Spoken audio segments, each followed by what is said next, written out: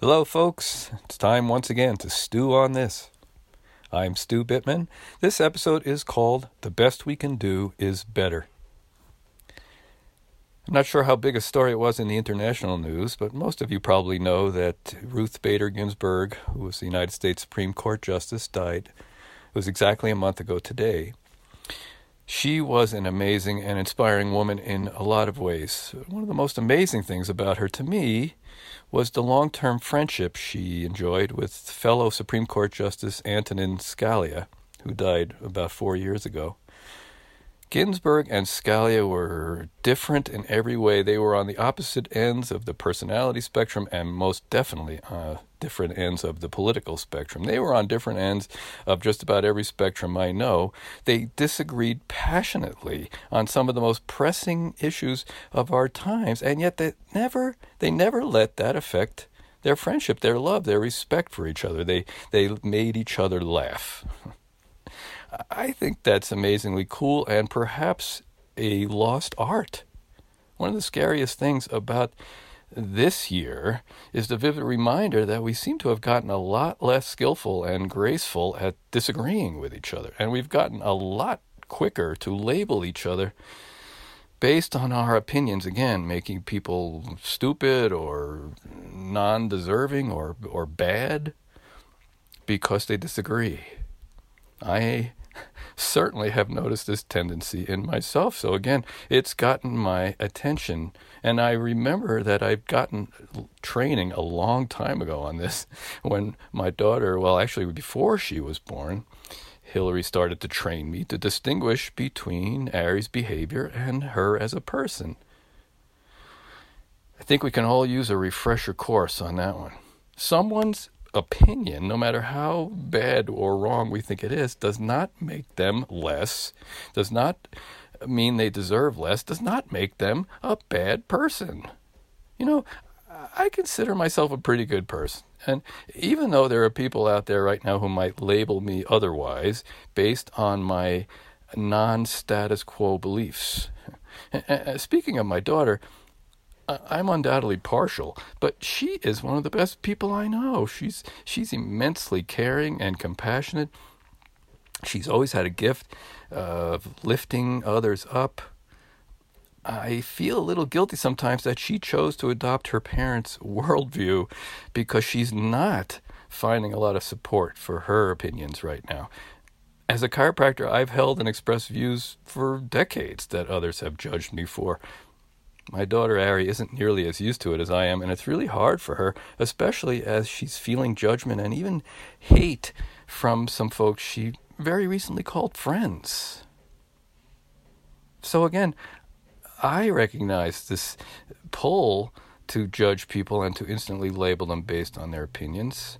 And again, it just reminds me that we all have the seeds of everything beautiful and everything not so beautiful within us.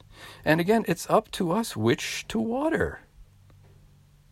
You know, when I judge people based on their opinions, I am contributing to the problem. I am contributing to violence in the world.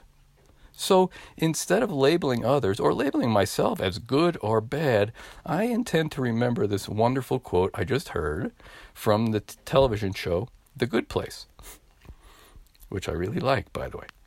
The quote is, "It's not about whether people are good or bad. It's about being a better person today than yesterday." God, I love that. And my new mantra, since I came up with the quote, is the best I can do is better. I don't have to worry about becoming Mother Teresa tomorrow. And that's good, because if I held that thought, I'd probably do absolutely nothing, because it's a bit overwhelming. But if I focus on one step at a time, being a little better of a person each day, a little more loving, a little more compassionate, a little more skillful at finding my heart, and I keep my nose pointed in that direction at least the majority of the time, then I still probably won't be Mother Teresa, but I'll undoubtedly be a better version of me. So I have come up with a 3-step process to become a better person every day. So If you have your pencil and paper ready, we will proceed. Number 1. The first step is to know that I already have everything I need. I already know how to be a better person. I don't have to surgically remove parts of myself that seem to keep me from being a better person. And I also know that I'm probably going to show up in ways that aren't, that I don't label as so good or better. And that's okay. It's all part of my wholeness. And the most important thing is to not let that stop me. If I'm not a better person today than yesterday, then I can be tomorrow. That's number 1. And that's a whole podcast in itself. So you can look forward to that. Number 2. Scientists again tell us that we have 50,000 thoughts a day, and 98 or 99% of those are exactly the same. It's really hard to become a better person having the same thoughts every day, and those thoughts are not likely to change all by themselves. So in order to become a better person every day, I have to have a better thought every day. So whether that means doing affirmations or spending some time in prayer or filling myself with some conscious, positive, wonderful mental ideas of those 50,000 thoughts, perhaps one more per day could be a better, or shall we say a more skillful or a more loving thought. And that brings us to number 3. I'll introduce number 3 with another quote from Aesop, who said, "After all has been said and done, a lot more has been said." I love that. In other words, do something different, new, every day. The guy on The Good Place who came up with the quote that it's not about being a good person or a bad person, it's about being a better person today than yesterday, immediately went out and did something to prove to himself, mostly, that he was a better person. So we all can do something like that every day. An act of kindness, which is what he did, is a beautiful thing to do. But you know what? This thing that we do every day to become a better person doesn't have to be earth-shattering, doesn't have to be earth-shaking. We don't have to go to, directly to Calcutta and start taking care of lepers. If we did something every day to fill up our present place, which to me means there are countless things that every single one of us do already every day that we couldn't do with a little more presence, with a little more love, with a little more attention, a little better. We could do it a little better. In fact, everything we do, we could do to the best of our ability. We write a letter, and we could look at that letter and say, nobody on this planet could have written a better letter than this. Yeah.